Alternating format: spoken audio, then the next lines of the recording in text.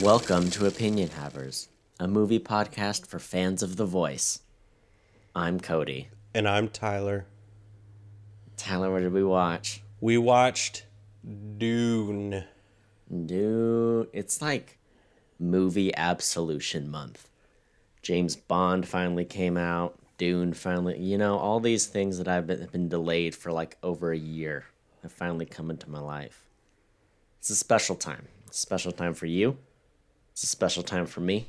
Mostly a special time for me, though. Don't take this away. I need this. I need it. You don't even know. You're not even a fan of Dune. You don't even like Dune. I am a fan of Dune. How dare you? You're like Anakin Skywalker over here. You're like, I don't even like sand. I did it. I saw it. I saw it in theater, a regular theater. I saw it in an IMAX theater. I saw it at home. I did it. I did the trifecta. I did all three. It was delightful. So let me ask you, did you do it? I Duned it. I did not. Okay, There I you have go. a confession. I have not gone to see it in an IMAX, as it is quite a trek for me to get to an IMAX in my new home. I did, however, test to make sure the movers did not destroy my TV by watching Dune on it. Nice. Oh, man. Tyler, there's so much to discuss. First off, do you're the guy who knows things about Dune. I'm just the plebe. I'm just the noob here. So would you like to explain what this movie's about? This movie is...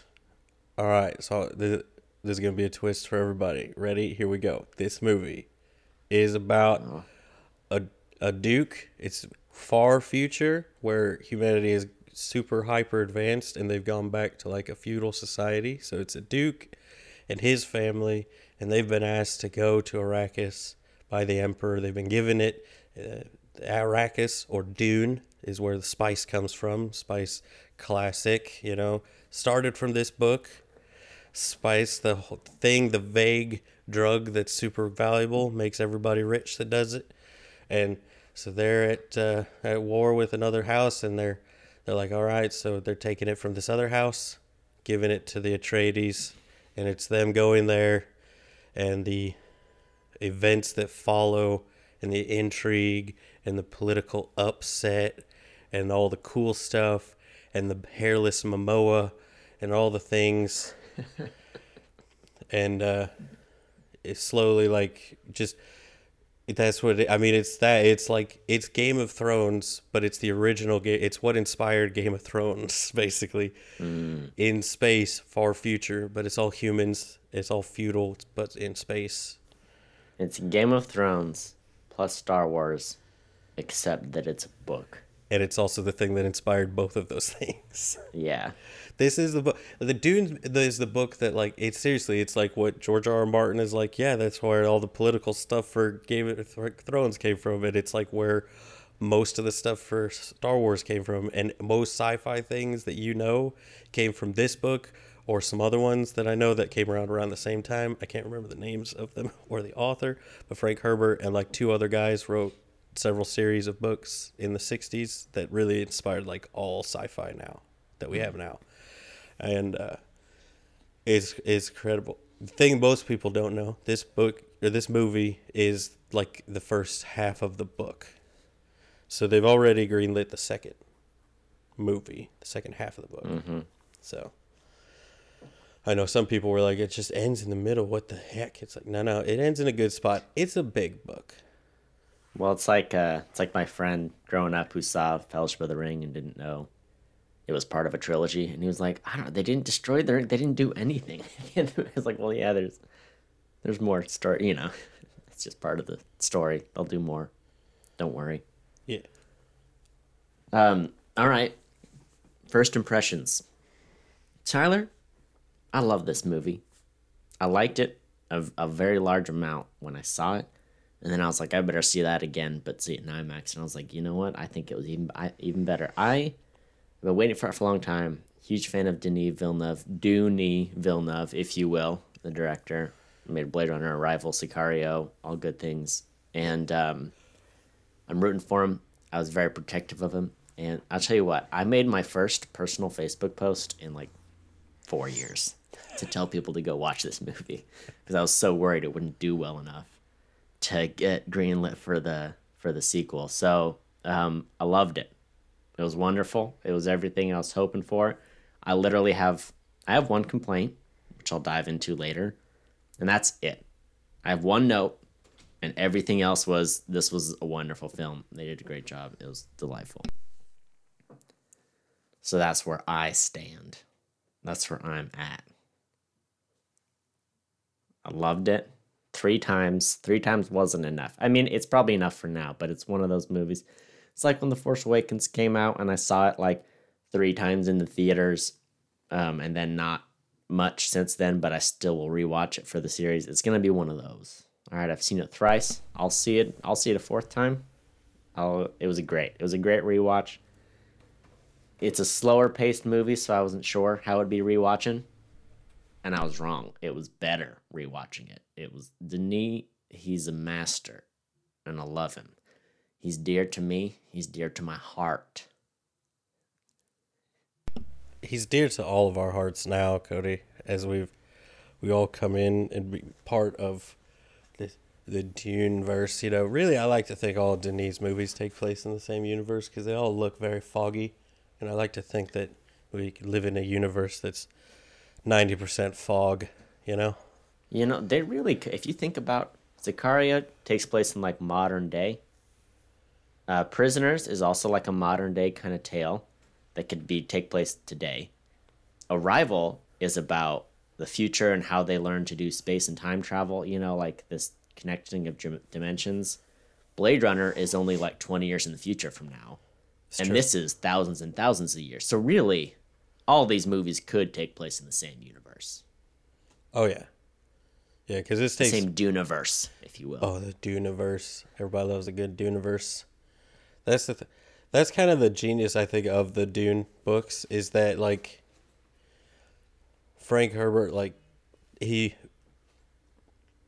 like, all right, we're going to write this where this stuff happens. This is, like, in our timeline. This is future stuff. It's real humans from Earth, all that.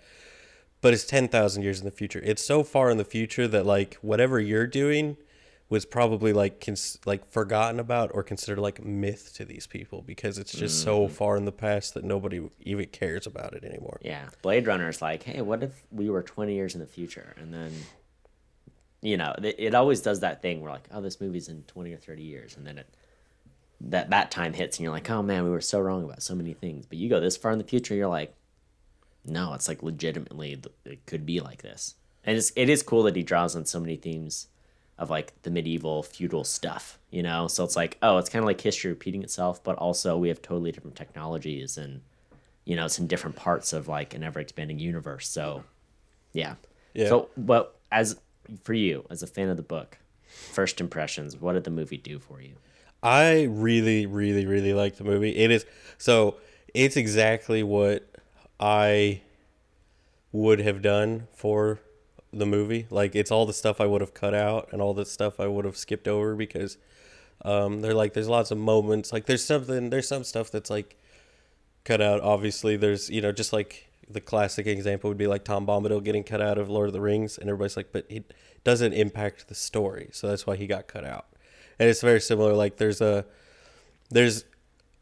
plot point or kind of like a side tangent thing in the book early on where when they first get to Dune, you know, without any kind of spoilers or anything, it's a desert planet and there's like a room that the previous tenants of the palace they're living in had like this giant like garden room that was filled with water and like viewed as this huge waste of water and all that. And it was like there's some information that comes from there and like some cool stuff when you're reading it because it's a lot of like slow political build-up stuff.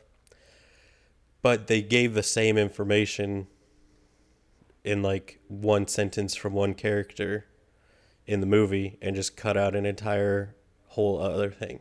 cut out an entire set of characters that they're like, you're not necessary because you don't really ever come up again after this. So you were just there to pass on this one piece of information that we just handed off to a different character, who I think in the book also gave the same information anyway.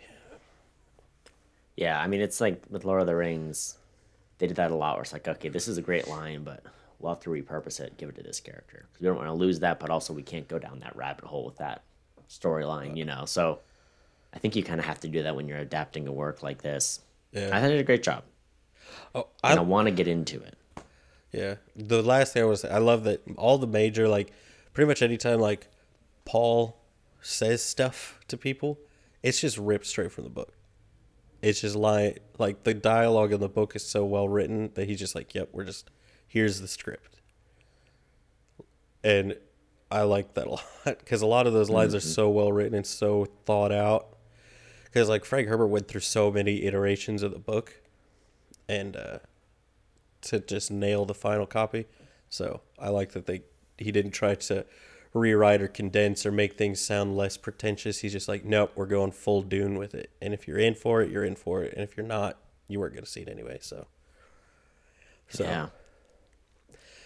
All right. So you want to get we'll dive into it, Cody. Cody, get in this giant dragonfly get in my thopter, my ornithopter, Cody. Get in here. Get in the back of the dragonfly. We're flying in there. We're getting in it. We're going to fly into the ship up to the Highliner, and we're gonna blink on over to Spoiler Town, USA. Even Earth doesn't really exist anymore in the Duneverse, but we'll go there. It's all just radioactive slag, but we're there. It was a war with the robots. It's not in the movie, Cody. It's fine. Yeah. Doesn't affect the movie, but we're here. We're in it. We're in it. It's happening. All right. We're in it. We're here. Yeah. It's going down. Do you want to go first or want me to go first? I want you to go first. I want you to go first so bad. All right, here I go. Are you ready? I'm ready. Okay. All right. First off, this is an excellent movie, and I love Denis Villeneuve for making it, and I knew he'd do a great job. And to all the haters out there, you've been proved wrong.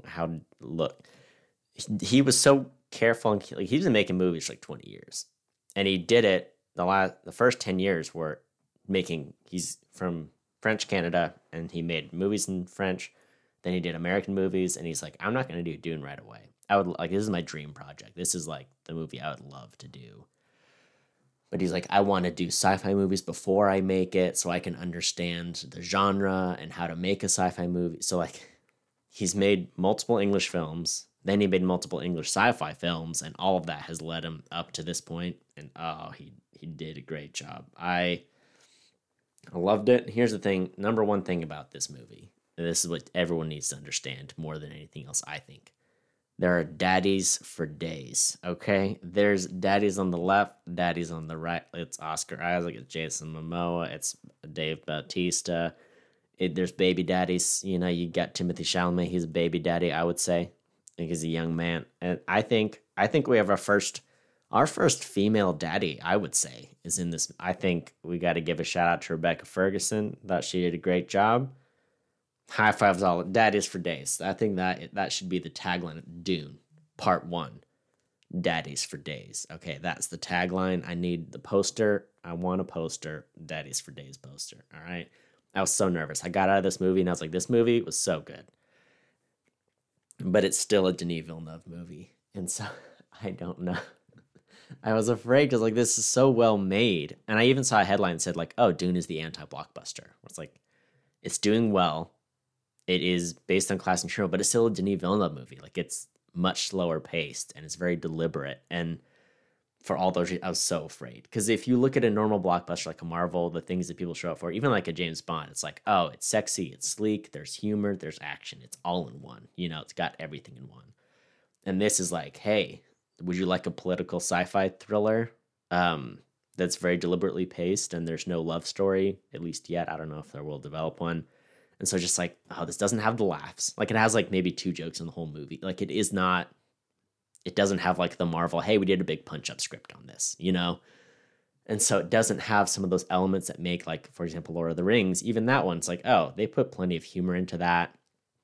And it's got like the fantasy and action elements where it flies a lot faster than this movie does. This movie really takes its time. And so I was just nervous. I'm so glad it was greenlit. I spent all weekend worrying about it and telling people to see it, talking to people about the movie.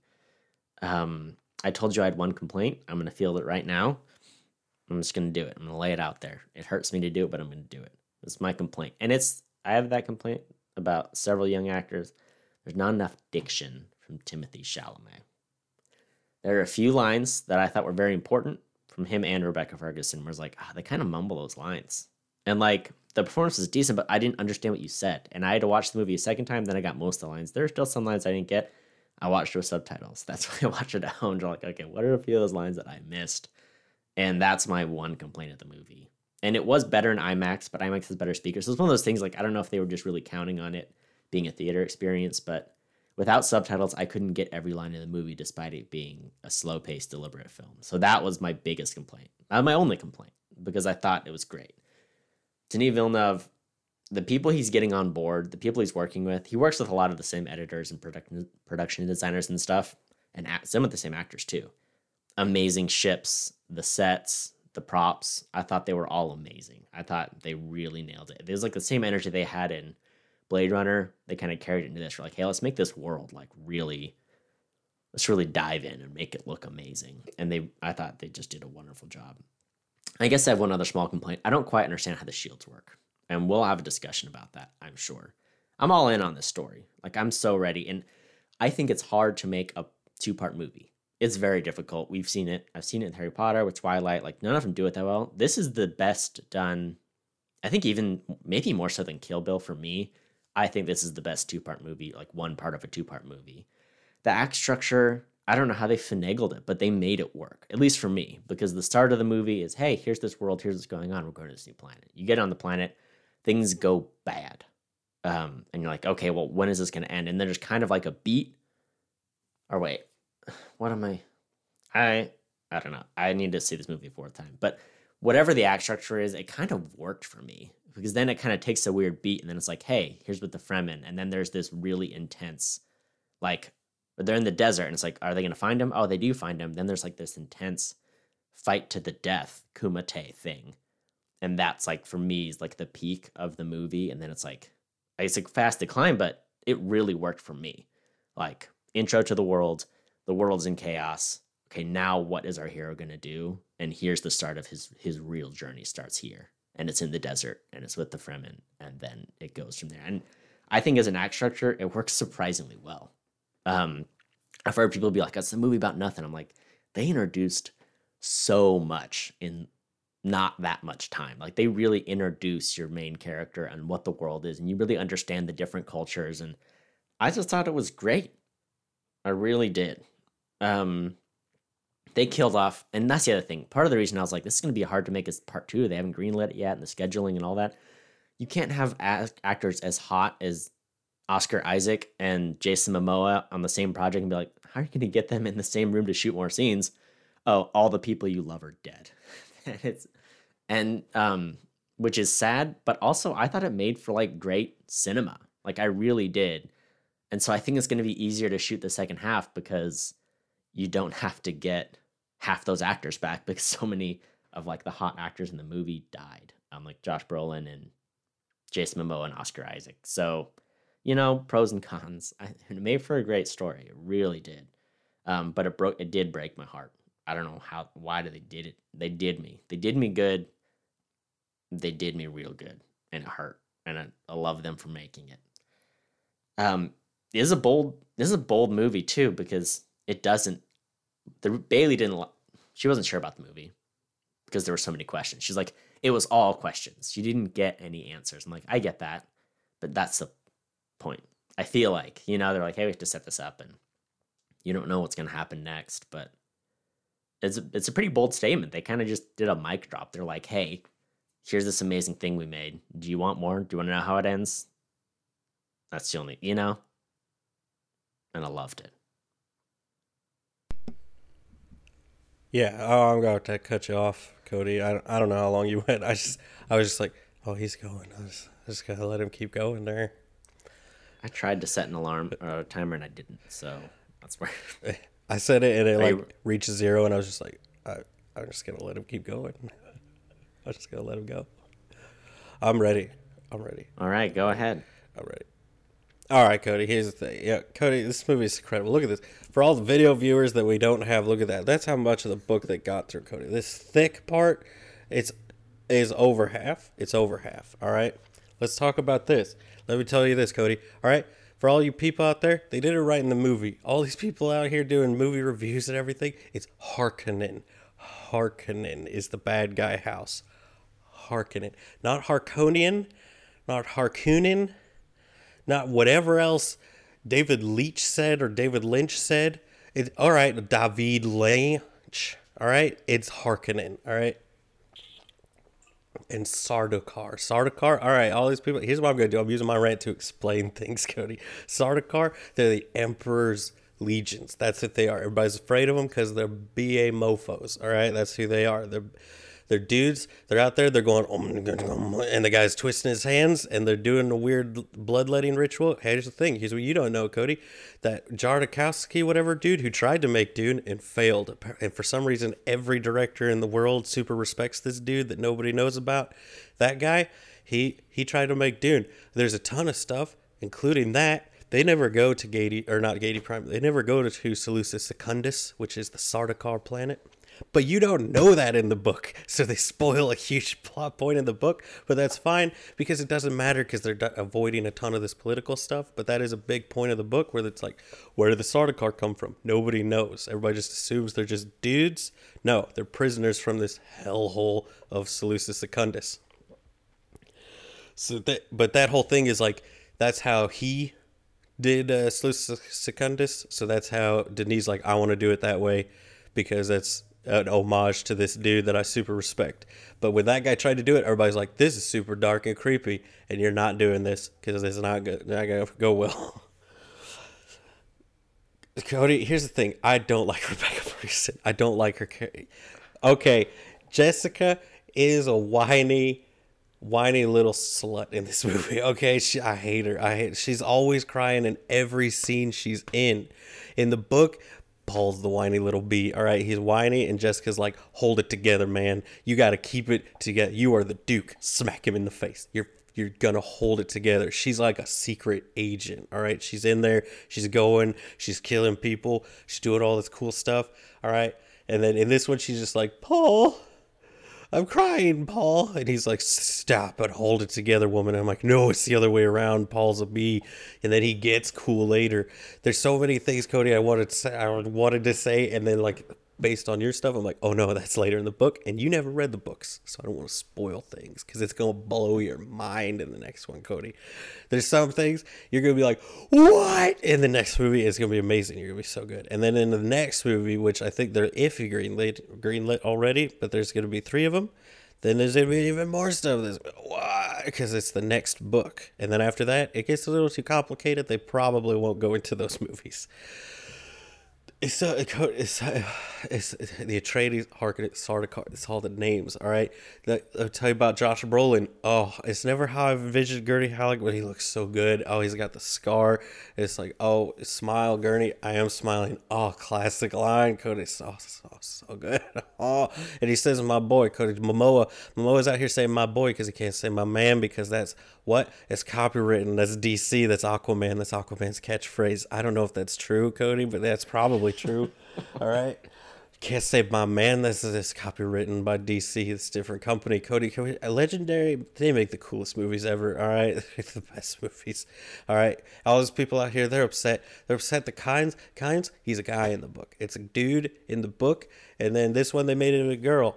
And that's fine. It's fine because here's a fun fact for you. Kynes does nothing. Does nothing in the book. Does nothing in the movie. Fun fact, though.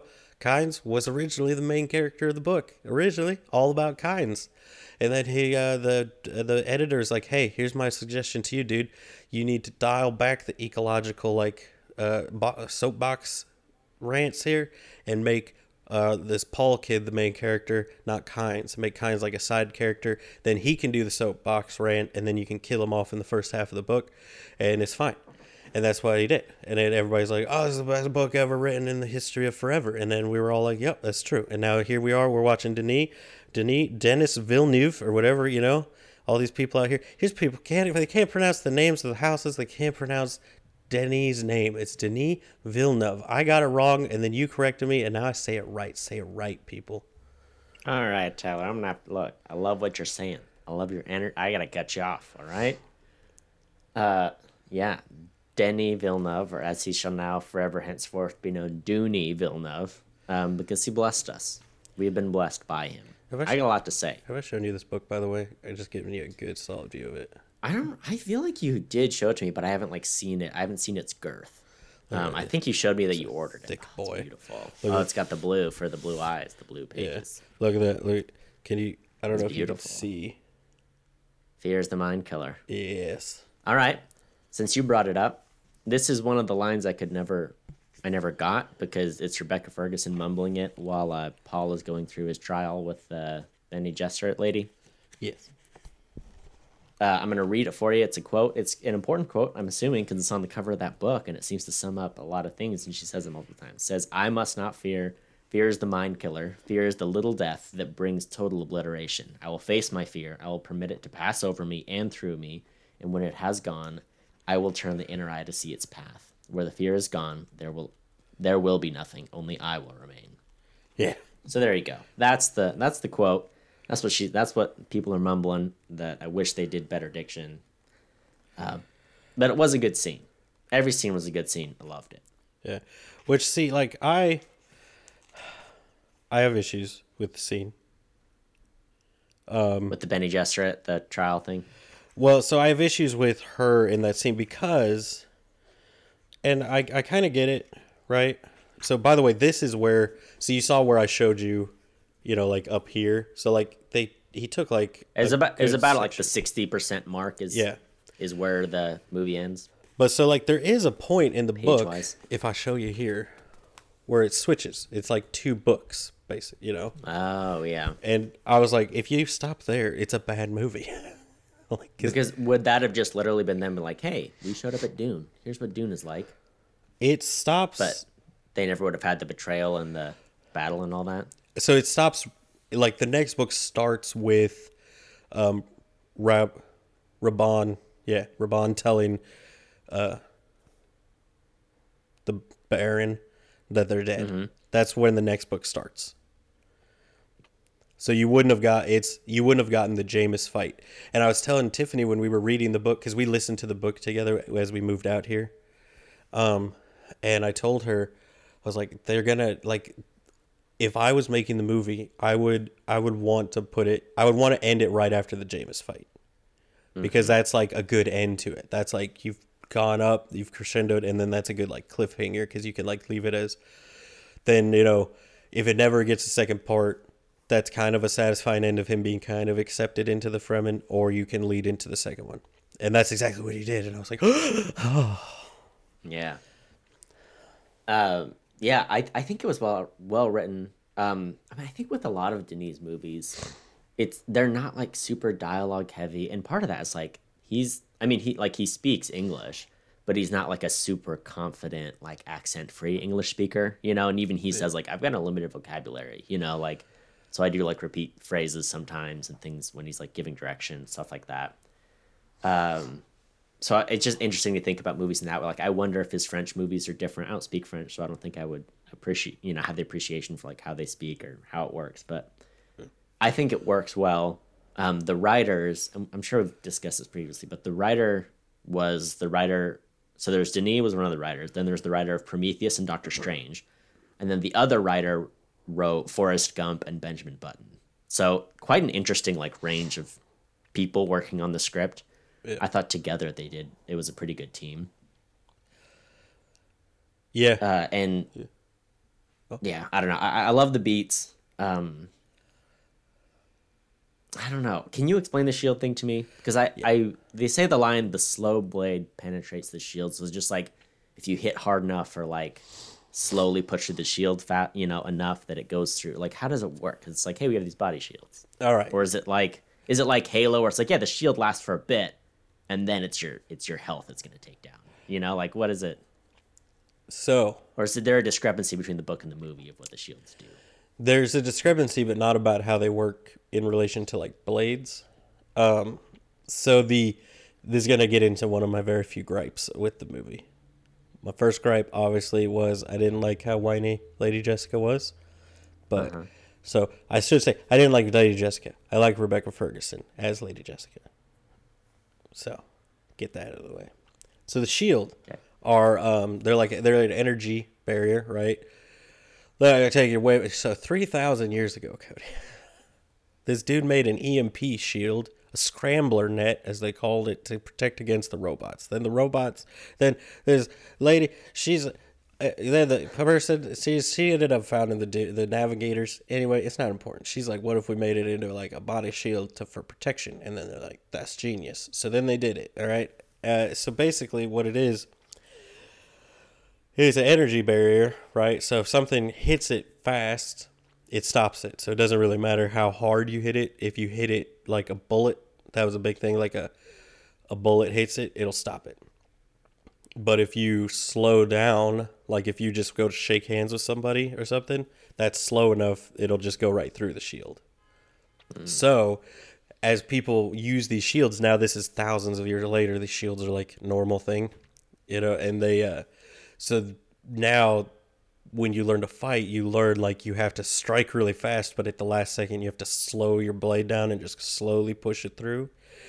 So that's one of the things with the Jameis fight later that they showcase in the book, but I like how in the movie she's just like, no, he's hesitating because he hasn't killed a man before. But in the book, they make a big thing of like, he'll kill him. He doesn't really want to kill him, but it's more that he like slows down at the last second and Jameis can twist out from underneath the knife. Interesting. So Jameis is fast enough to avoid getting hit that way, and Paul has to adjust how he fights and like follow through with the strike. And so that's another thing of like, so they've developed like the darts that Yue uses when he does his betrayal and he's like stunning everybody, where it'll go and then at the last second the dart will like slow down and slowly push through the shield. Or they've got like those bombs that will slowly go through the shields on the ships. Yeah. So that they can interesting because stuff. That didn't check like for me, because the only thing they do is Josh Brolin, when he's training, says the slow blade penetrates the shield. That's all he says. So I wish they'd had like one or two more lines of dialogue to explain that, because I was just like, what's one of these shields? I didn't know those things were designed to go through at a slow speed. So no, that makes sense. I just wish, as someone who know nothing about Dune except that there's spice and blue eyes, going into it, that had been, because it's such a big thing. You're like, they're showing these shields getting destroyed by all this stuff. It's like the shield hasn't saved anyone once the whole movie, but you're saying it's because that's how they're designed to fight. That's how the weapons are designed. And yeah, so I mean, like like he has the Mala pistol. A shield would stop the Mala pistol, or like when they're fighting with the knives, and you can see like anytime it's blue, it's bouncing off of the shield, and then they have to slowly push through to get that thing, which I think they played a little fast and loose with how how they had to fight. Like there was a few times where they, he just like fought like normal and like would just kind of slash through the shield. But one of the reasons they would do that, like in the book, they think they kind of explain it. Not actually, I don't think they do it in this book. I think they actually explain it in the book. That's like a prequel where they explain them making the shields, where they're like, if you make it impenetrable, like air can't get through and you'll suffocate. So they have to make it so air can slowly go through and you won't. And even then, it's like they'll reference in the book that like the air kind of takes on a stale quality because it's slowly filtering through and all that. So it's like there's a lot of that. But then like they do stuff where there's some stuff where the people have shields. And my big thing is that one of the big factors with the shields is that if so lasers exist, but they're very inefficient weapons. So this is so far in the future that laser guns were invented, deemed to be like pointless, because it's like you can use it but it only lasts for like a minute and then it's done. And so that's like, it's not worth it to move on. But if a laser hits a shield, it creates like an atomic bomb, like it goes off, and that's something in the book that like to escape. That's what Duncan Idaho did. Was he like planted a shield and tricked them into shooting the shield with a laser and like blew up the Harkonnens that were chasing him. So the fact that like they were trying to shoot him with a laser while he was flying around in his shielded ornithopter, I was like, oh come on, man! Like this is a huge point that comes up later. That if a laser hits this shield, it's gonna kill everybody in the city. Yeah, yeah. So I don't know how they're gonna, because they never had a shield get hit with a laser. So they might. I think that it's still possible that he'll do that. But Wow. Yeah, I one of my notes is like, am I gonna have to start reading books? Like, I'm so torn. Part of me is like, oh, it'd be great to read this book, because part of the reason I started reading the book once upon a time, and I was like, there's so much going on in the first few pages. And I talked to other people who are like, if you just watch an adaptation, then you kind of know who everyone is, and it all makes sense from the get go. Yeah. And then when I found out Denis was doing it, I'm like, well, of course I'm not gonna, I'm just gonna watch his version of it. And so I'm torn. Part of me is like, I should read the books because it's gonna be 2 years before I see the rest of book one. And I don't want any spoilers. Like, I would love to just experience the story. I'm also not a big reader. Like, I don't know. Like, I'm tempted to read the books now, but also, do I want to just see how it unfolds on screen? It's hard. Yeah, I would have said you should read the book, but there is so many, like, well, not really so many, but there are a couple things just based on your, like, rant and stuff you said that I think will be big, like, mind-blowing moments if you wait to see the second half of the movie versus reading the book. So it's hard because, especially because some of the things aren't like, it's not like it's mind-blowing when it happens in the book because you see it coming, because they don't like hide the fact that something's happening. It's more like a J.R. Tolkien thing where it's like, yeah, look, history repeats itself. It's cyclical. Like, I'm going to do this thing that was mimicked in the history of Middle Earth before, and it's all a pattern. So I don't know. Here's the thing about Timothée Chalamet. Well, number one, Paul in the books is like 15, right? Yeah, he's 14 or 15. Yeah. Timothée Chalamet is like, he was 21 or 23 when they shot the movie. He's 25 now. I want to take him home. I want to fatten him up. Like, I can fix him. Like, I can take him home. Like, look, he's alive, skinny rail of a man, and we love him. I like his acting. He picks some great roles. But I just wanna hold him and bottle feed him till he, bulks up. Yeah. That's what I want. That's what I want for us. I will be. Yeah, I'll be interested to see if they do have him bulk up a little bit, because you don't want to bulk up too much, because that's one of the points in the book is that like they look at, they're all kind of thin and wiry because of the water and everything. There's like never any water, and they never, like, water is like money to these people because it's so valuable. So, yeah. Yeah. Can I take a quick pause? Oh yes, of course. Yeah. I'm sorry. I'll be right back. I'm just gonna leave my recording going. Oh, okay. Is that fine? Yeah.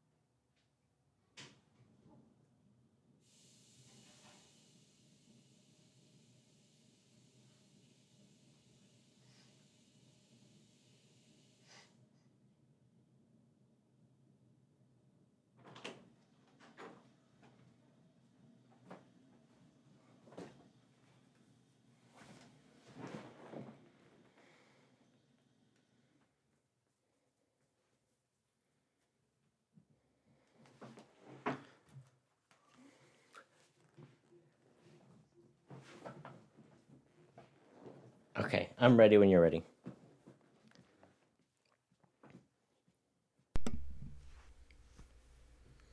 Um, I will say, I love the characters. I felt so bad when they all died, like one by one. I felt so bad for Duncan. Felt bad for everyone in the city, in the Citadel. And I thought they did a great job with the fight with, is it Jameis? Yeah.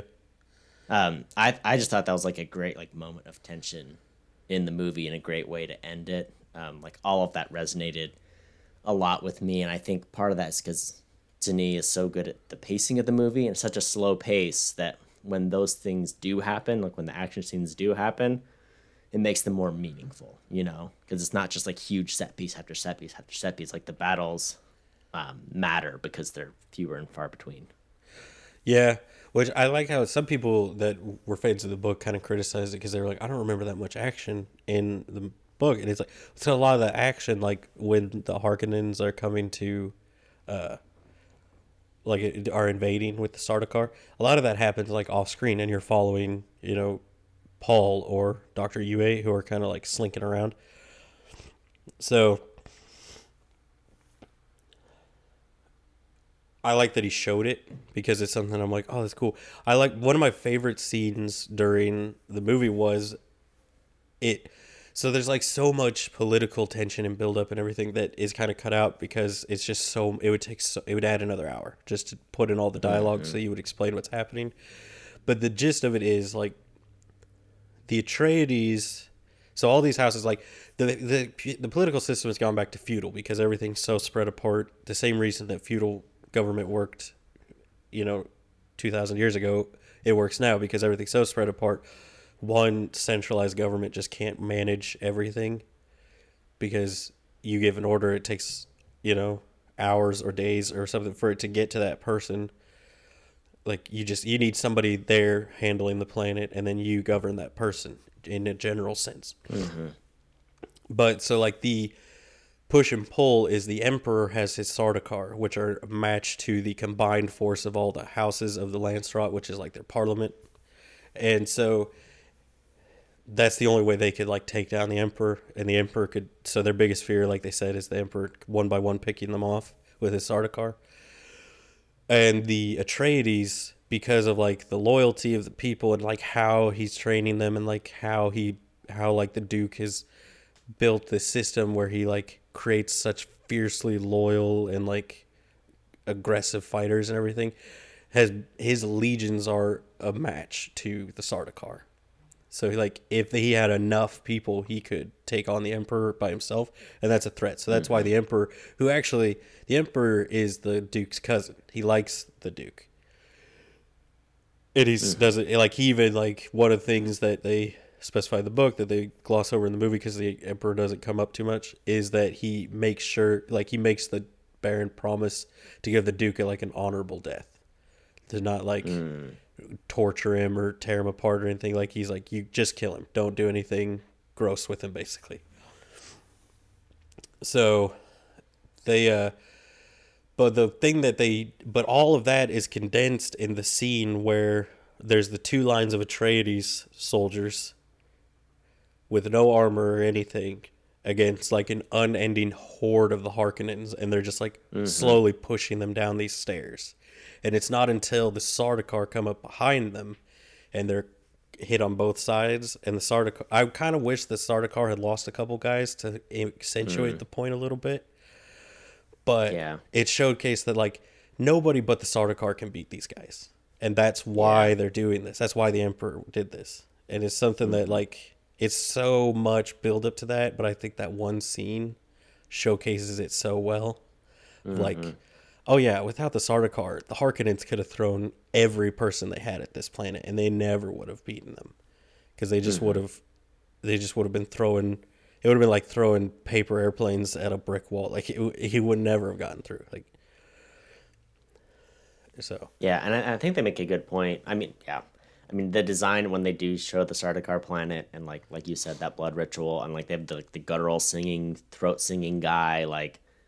Yeah, you were like, oh, okay, I get it. Like Atreides are like this sort of refined, loyal, whatever culture, and the Harkonnens are like barbarians, and the Sardaukars are like Hessians, just like German mercenaries, who serve just like it's just interesting to see. And that's one thing I loved about the movie, which is like the scenery, the set design, the lighting, and lastly, like just the music. I think the music did a great job in the same way that like the music in Lord of the Rings did a great job being like, hey, the elf music is like this, and the dwarf music is like this, and the orc music is like this. I thought Hans Zimmer did a great job. Maybe my favorite Hans Zimmer score, where it's just like, hey, here's the music of these, different cult. Like you see the Fremen have like this more like Arabic, Middle Eastern kind of style of music, and then the Sardaukars is sort of like brutal, strange, barbaric tones. And I just thought they did a great job.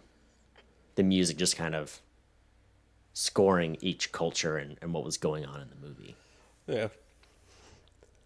Yeah. I mean, they nailed from the books and like all that, they nailed the feel of each culture of like the Sardaukar, this like kind of secretive, brutal military force that is kind of is more of a mystery in the book than obviously is in the movie of like where do they come from and why are they such good fighters and all that. And it's like,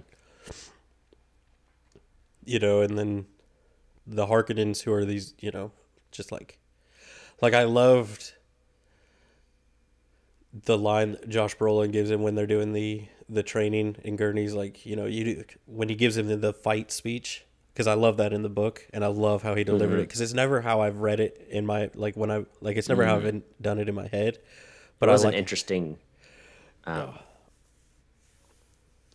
reading of the lines, yeah. Yeah, where he's just like, because that's the thing is like that line, that like scar he has on his face, he got from fighting, I think it was Raban that gave it to him.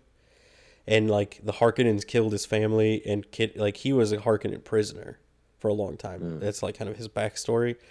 So he hates the Harkonnens, and that's like the reason he serves the Atreides is because the Atreides are the enemies of the Harkonnens. And the Duke was like, "Look, if I save you from this and I put you, as like my weapons master, I'll promise you can kill as many Harkonnens as you want." And that's like how he won his loyalty. And he's like, "You've never faced Harkonnens. They're not human. They're brutal, They're animals." Yeah. And so, what did you think of like the... Because I've heard some people had like some problems with some of the ship designs and stuff. Like they didn't really understand like the Harkonnen ships, like their drop ships or different things about the invasion part. I didn't have problems with any of that. I thought it looked great. Like, I don't know. I didn't have any qualms with the ship design. I love the ornithopter. It's exactly what I've always envisioned the ornithopters to be. Yeah. It's so cool. No, I didn't have any issues with any of that. But once again, it's one of those things where it's like, I'm sure if I read the book, maybe I would have had, I thought of it this way, but then it looked this way. But like I said, the guy, I forget who, but the set designer, production designer that Denis used, he's used him in, I think, 3 of his movies now. Love him. I thought he did an amazing job. And it is, just because, right, AI is banned. They did the machine thing. Now they're over it. Like, I love the way their technology looked and felt. Like, it's great. Yeah. How did you feel, as someone who read the books, how did you feel about the voice? I have mixed feelings about it. I like how they did the audio of it a lot, and the effect of it. It's a lot more subtle in the book. Like it's because the idea of the voice is that it's not magic or anything. It's just that the whole idea of their culture and everything is that this is is thousands of years in the future. So just kind of take the idea of like, think about the world record for the 100-meter dash or something. The first time it was set versus how much faster it is now. And people thought, like, how could it get any faster? And now it's probably less than half the time it took the first guy to do it, So, just, like, the idea of that people, like, as a whole, humanity kind of improves and gets better and more, like, adept at doing certain tasks. The idea of the voice is that, like, if you say something in just the right way and like just the right time in just the right tone, it's kind of like the same ideas of like when you shout at a kid to stop and they just freeze for a second, and then they might keep doing what they're doing. But it's the idea that if you do it just right, no matter who the person is, you can have that effect on anybody. Where for like that second, they just do whatever you said. They don't think about it because it like takes over their brain. Interesting. And in the movie, they made it a lot more, sounded like a spell, which I'm like, yeah, that's simpler, and it has the same effect. I liked how they overlaid the person, like whoever's doing the voice, it's like their voice and then the voice underneath it. I noticed I didn't get this until, I think it was maybe the second time I watched it, but it was when Paul did the voice on Lady Jessica, and underneath his voice was the Reverend Mother's voice, and I was like, oh, it's like the ultimate authority figure in that person's head is underneath their voice. So it's like, so I was like, okay, so that kind of like feeds into the intent of the voice in the books.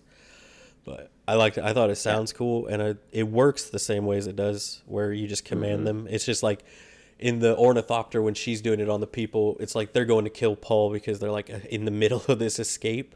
And she's basically like seducing these guys into being like, oh no, like just come over here and, let me loose. Yeah.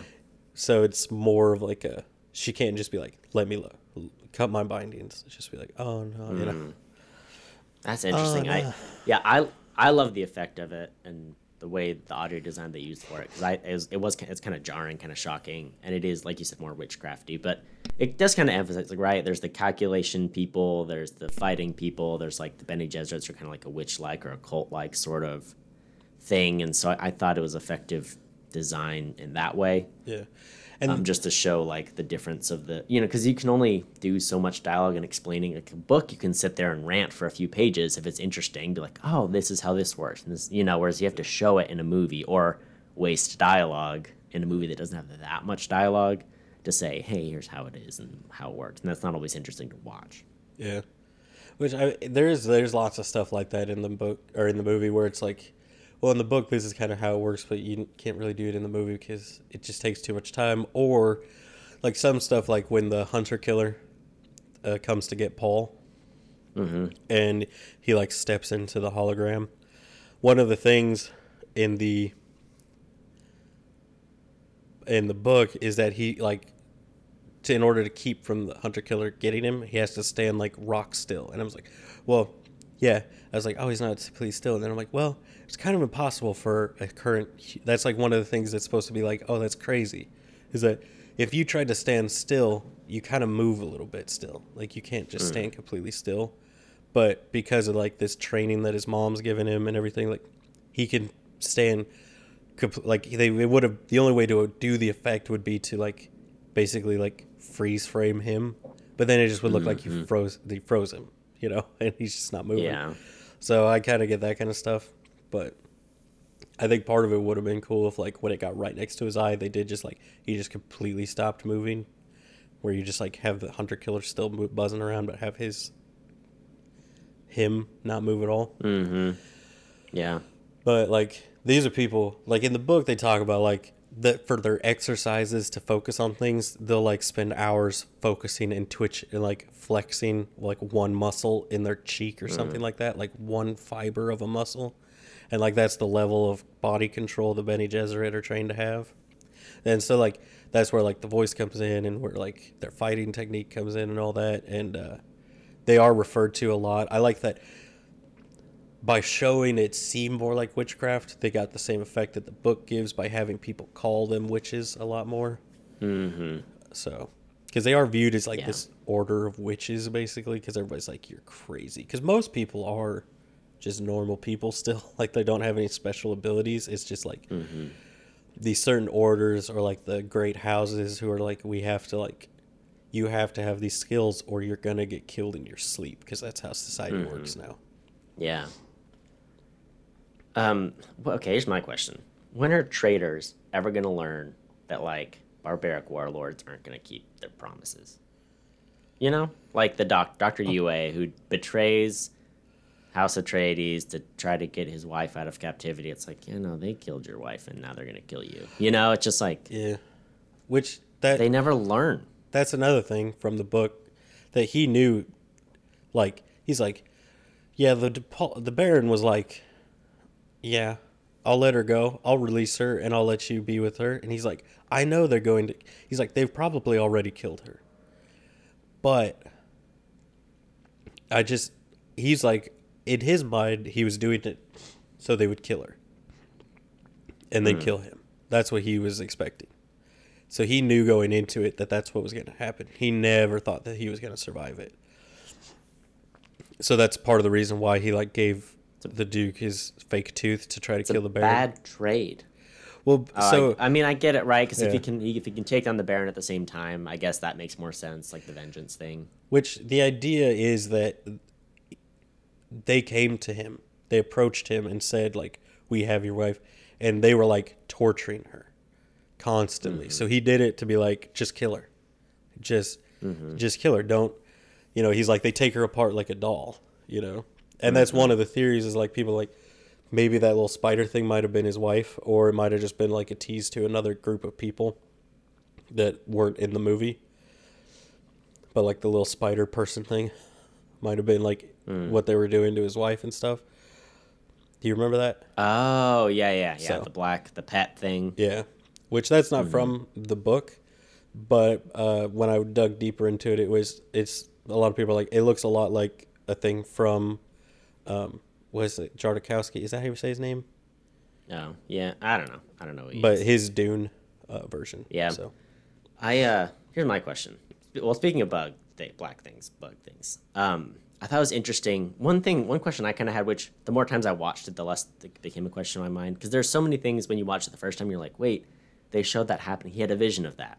No, but that's not how it actually happened, Yep. But I think thinking about that quote, it's kind of like, oh, he sees visions, but those visions aren't, because he mentioned with the Bene Gesserit, the mother leader lady, he's like, I have visions. I don't see the future. It's not necessarily doesn't happen the same way. So there are so many times like things happened where you're like, oh, this is going to happen. Like, oh, it happened differently. Yeah. So it's just interesting. One thing that did happen, he has a vision of Duncan dying. And in the beginning, when he talks about the dream he's having with Duncan, it shows the little black beetle cockroach guy, Mm-hmm. And then towards the end of the movie, when it's Duncan, he picks up that little black bug. And you're like, okay, this one's going to happen. Like, it was like a really cool foreshadowing moment. We're like, there's that black bug. Oh, there's the black bug again. Which is interesting. And I learned it actually as a callback to something happened in Denise's childhood, and then also a callback to, or a reference to Seven Samurai. There's a scene in Seven Samurai where a samurai is like admiring a piece of nature, or it was like a butterfly or something, or a flower. It was a flower, I think. Anyway, but he's helpless to like some enemy samurai that are going to come to kill him. So it's just interesting. So he's like, oh yeah, no, I did that kind of as an homage to Seven Samurai, and also it's a callback to like my childhood. I was like, oh, it was really interesting to hear him talk about like that scene in particular. But there are a lot of visions that happen, and then it leads up to that in the movie later on, but then has a different ending. Like Paul sees himself dying in the fight with Jameis. Yeah. But then he kills Jameis, and so I was confused the first time I watched it because it talks about. Even I think there's like the voice of the Bene Gesserit is like, hey, you must die to become, this other thing, but then they also say like, oh, like to die or to kill someone is also to die, like it's just interesting. It makes more sense the more times you watch it, and I was like, I appreciate the movie has layers and like there's some depth to it and rewatchability, because sometimes with blockbusters, it's like, yeah, no, go in once, watch it, we got your money, we're good. So I appreciate the level of effort that went into the writing, and that it's like, it doesn't give you all the answers, but when you rewatch it, you do get a couple more answers. Not all the answers, but you get some of them back. So I thought it was very well made in that sense. Oh yeah. Yeah. I like how they're doing these visions, because it's him like unlocking this power that kind of develops throughout the rest of the story, right? And and like him being able to see, because one of the things in the books is like he sees possible futures and like paths through time, and like some of them end and some of them are blurry, and then later on in the book and then later on in the next book you get more details of like how like that works as his powers develop, and they try to explain it more. And but it's like it is cool, like him seeing like the knife and Cheney handing it to him and him killing Jameis. I did like one of the things I liked with Jameis was they cut out a lot of stuff with Kynes, and particularly like so Kynes when he dies in the book gets like just kind of left on the sand. That's how they kill him. And so there's a lot of like there's several chapters where they start with like kind of a let's check on how he's doing, you know, and like him dying slowly as he's traveling and like being like maybe I can get to Asietch and survive. You know, they think I'll die in the desert, but like, you know, it's just I'm out here. I know what I'm doing, you know, and like him having these visions of his father or like these hallucinations of his father and like lines he gave. And so they're lines that are really good and important somewhat to the story. And the ones that are really important or like really impactful, they just had Jameis say in those visions to Paul. And I was like, that's good. That's awesome. Because it's the same effect and you just can kind of like cut a ton of this extra baggage out with Kynes. But so they did, I think Kynes is the most significant character they cut out, and they left the character in for the important parts and just kind of like cut out the parts that just, you know, were like, well, this is just kind of left over from when he was the main character or left over from, or stuff you don't need, stuff that builds the political tensions. Because like there was like a whole scene in the books where there's like a dinner where they kind of introduce a bunch of characters. Like one person is the water seller because the poles have ice. So there's like people that have factories there that harvest the ice, melt it into water, and then ship it to the cities. And like they're the super rich people there. And like, so they're not necessarily the galactic super rich people, but they're like kind of the people that control the flow of water on Dune. And so there's like them and all the lesser nobles and everything. And then there's a part that kind of showcases that all these people are either afraid or respect Kynes to like build it up as like this person that like, oh, this is the real like ultimate authority on the planet. And then you can just kind of skip past all that because he dies in the book and the movie. She dies in the movie. He dies in the book. I thought this is the second or the third movie where I've had to watch Timothée Chalamet do a one-on-one fight to the death. So I thought that was interesting. I wonder if that's going to continue. It's a trajectory for his career. Remember the movie The King? Remember that one? Oh, yeah. Yeah, he has a fight to the death in that one, too. Yeah. So, fun little, you know, maybe we'll get to do another one. This poor boy. He's so skinny. Just want to fatten him up.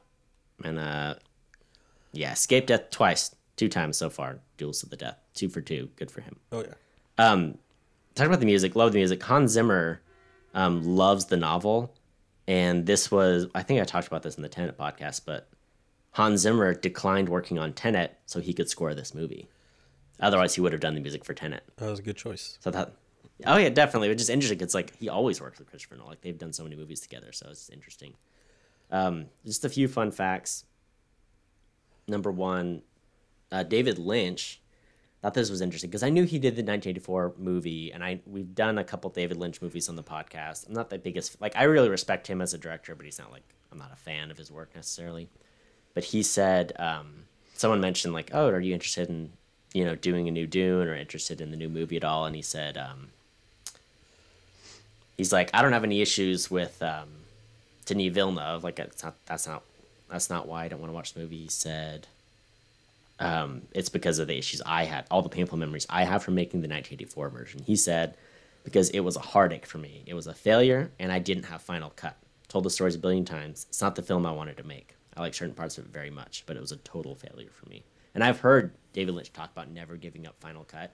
I just didn't realize it was Dune 1984 that like taught him that lesson, where he's like, nope. And it's just interesting that like that Dune didn't do that well, but it's a cult favorite, but also like it never reached its potential, but also it never had final cut from the director. So it's interesting see some of that play out. And yeah, so many people have tried to do this movie, and so far this is the first one to like really succeed, like box office wise and also critically pretty well received. Yeah. Also, there was a spin-off prequel series titled Dune: The Sisterhood that was announced for HBO Max. So I don't know if that's going to pan out. I know one of the writers for the movie decided he was attached to that project, decided like he's gonna skip it to keep working on Dune Part 2. But I wonder if that'll keep going or not. I don't know. Yeah, I've heard a lot of people are excited about it. Yeah. Also, Javier Bardem is the third Bond villain actor to play Stilgar in the Dune adaptation. So in the previous Dune adaptations, they were also actors who played Bond villains in different movies. So nice. If you play a Bond villain, there's a good chance you may end up being in Dune as Stilgar specifically. So there you go. Yeah. Finally, talked a little about the writers. The cinematographer also worked on Rogue One and Zero Dark 30. So pretty cool. Yeah, there was a lot of like. Now that you mentioned that, the Zero Dark 30, there was a lot of similar shots during the invasion part. The overhead shots of like the invaders swarming into a compound or something, and it was very similar in a lot of that parts. So that makes sense. Mm-hmm. So I wanted to hit you with this because everybody was like, "Oh, this thing getting released on HBO Max and theaters, it's gonna fail." Have you looked at the box office? A little bit. I haven't been updated in a few days though, so hit me with it. So the budget of the wasn't it? Did you see the budget of the film? The estimated budget? No, I'm gonna guess it's probably like that's a big one. I'm guessing. Oh, it's a big boy. How big? Are we talking big boy? Not big, but big for normal movies, not big for Marvel movie. Kind of. 180. 165 is the estimated budget. Okay.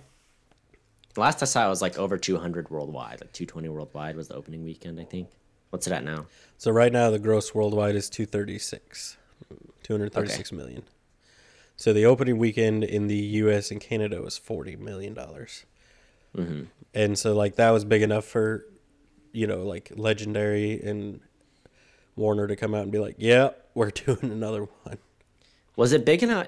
Wasn't it like the biggest HBO release? Because like it beat Godzilla and I think part of it just it's the right timing, but also there must have been a lot of like fans of the book that were ready for it. Yeah, like they came out and they're like, it's by far Warner's biggest movie since and I think it beat pandemic. Did it beat No Time to Die's opening weekend? Oh yeah, it's beat everything out right now so far. The first real blockbuster of 2021, despite there being a Bond movie and a Marvel movie and all this other stuff that came out this year. Yeah. It's at number 131 in the top rated IMDb movies. Oh wow! So yeah, it has good reviews, but not like absolutely stellar. I don't know. I think too. I want to recommend this movie to people like very strongly. I just think you need to kind of understand like it's Denis Villeneuve, so it will be a little slower paced, but I think it's very worth the effort, and especially when we see the sequel, I think it'll come through and be like, no, it was really worth the time and the effort. To sit through a movie that's a little slow. I mean, it's beautifully made. Oh yeah, great performances. It's a great world. And I don't know. I'm such a nerd for like sci-fi gadgets and props and stuff. So I mean, that part's satisfying to me. But all of it. I mean, the lighting was great. The actor, they had a stellar cast, and the sets and the music, like all of it was really good. It really transports you to a different place. So for that reason alone, I think it's worth a watch. Oh yeah. And if you can see an IMAX, it's pretty cool. Oh yeah, because they shot at least all the like wide shots, all the big, what's the word? What am I looking for? Scenery. All like the outside shots are in IMAX. Exteriors. Which I liked that somebody pointed out that it's when you're outside and like looking over Dune or over Caladan, which is the planet they came from, or any of the planets really. Like when you're outside, if you're watching it in IMAX, it'll go to the full IMAX ratio, and then once you go inside, it goes back down to the normal cinematic. Interesting. One. So they some people mix feelings. Some people don't like when it bounces back and forth. But I struggle with that a little bit. Somebody pointed out, I like this, that it does it to give you like that more claustrophobic feeling when you're inside and like talking to people. Yeah. It's like all the shots are a lot more zoomed in on faces, and the aspect ratio is shortened. Yeah, so, I mean the shots in IMAX are gorgeous, and that's part of the reason I didn't like it when it bounced back and forth. It's like it's so cool when it's like the full picture, so you just want more of it, Yeah, which I mean, you'll get more of it in the second one just based on how that book rolls out. They're like Yeah. out in the open desert a lot more often and doing stuff out there. But Dune stuff out there. Dune, Dune stuff. I'm so excited. Is there anything else to say? I mean, I loved it. You got to go see it. Yeah, I mean, it's See it for me. this is something that's been viewed as impossible to make for a long time. I think Denis knocked it out of the park. I think David Lynch, he can say all the time that he, oh, I didn't get Final Cut. But here's the thing: I asked my dad, who's a super nerd, when it came out, and an adult, and like able to go see it in the theaters, and he did go see it in the theaters, and he's like, it didn't look good at the time. The effects looked cheesy and bad when it came out and it was brand new. Yeah. He's like, that's why it kind of failed, because it looked like a TV movie, but it was a movie that needed the revenue of a theater release movie, Right. So Man. that's kind of more, I think, of why that one failed. Because I mean, like, the actors that were in it, a lot of them gave very. I mean, like, who's it? Like, I was saying Neil Patrick Harris. Patrick Stewart played Gurney Halleck. So I mean, it's not like they didn't get good actors to play the characters. But I think they got lost in the weeds a lot more. And lost it. Like, they didn't want to cut out certain things, and the stuff they did cut out and change, it was like stuff that was critical to the story, whereas Denis, like, the more I read about it as they were making the movie, the more I was like, this is going to be good, because he's like, I'm already like planning, like, I want to go into Dune Messiah and make that, like, I want 3 movies, I want to get that. And he's like, I love this, it's amazing, like, and I was like, yeah. So he like likes the book and understands what's important and what's not. So Yeah. I just wish that Lady Jessica wasn't so quick to cry all the time, because she's supposed to come across as kind of like a heartless monster unless she's with like, and then like there's a few parts where like it's like, oh no, she like cares, Yeah. No, that is interesting. Yeah, I'm ready. I'm ready for more. I give it an A. Oh yeah, It would get an A plus if I had better diction. I give it an A. Great job. Nailed it. I give it A plus. A plus. This is probably my favorite movie we've done so far. Wow. Right up there with Dracula Untold. It's high praise coming from you. Oh yeah. Wow. Well, thank you for listening. You can share us, rate us, review us on Apple Podcasts, and also everywhere else. You can engage on the social media, on the metaverse, on the Facebook, Instagram, Twitter, @OpinionHavers. Yell at us or whatever. Thanks for listening. Until next time, watch movies. And have opinions. Facebook changed the name to Meta. Yeah. One step closer to Dune. That's all I'm saying, Wendy's was like, we're changing our name to Meat.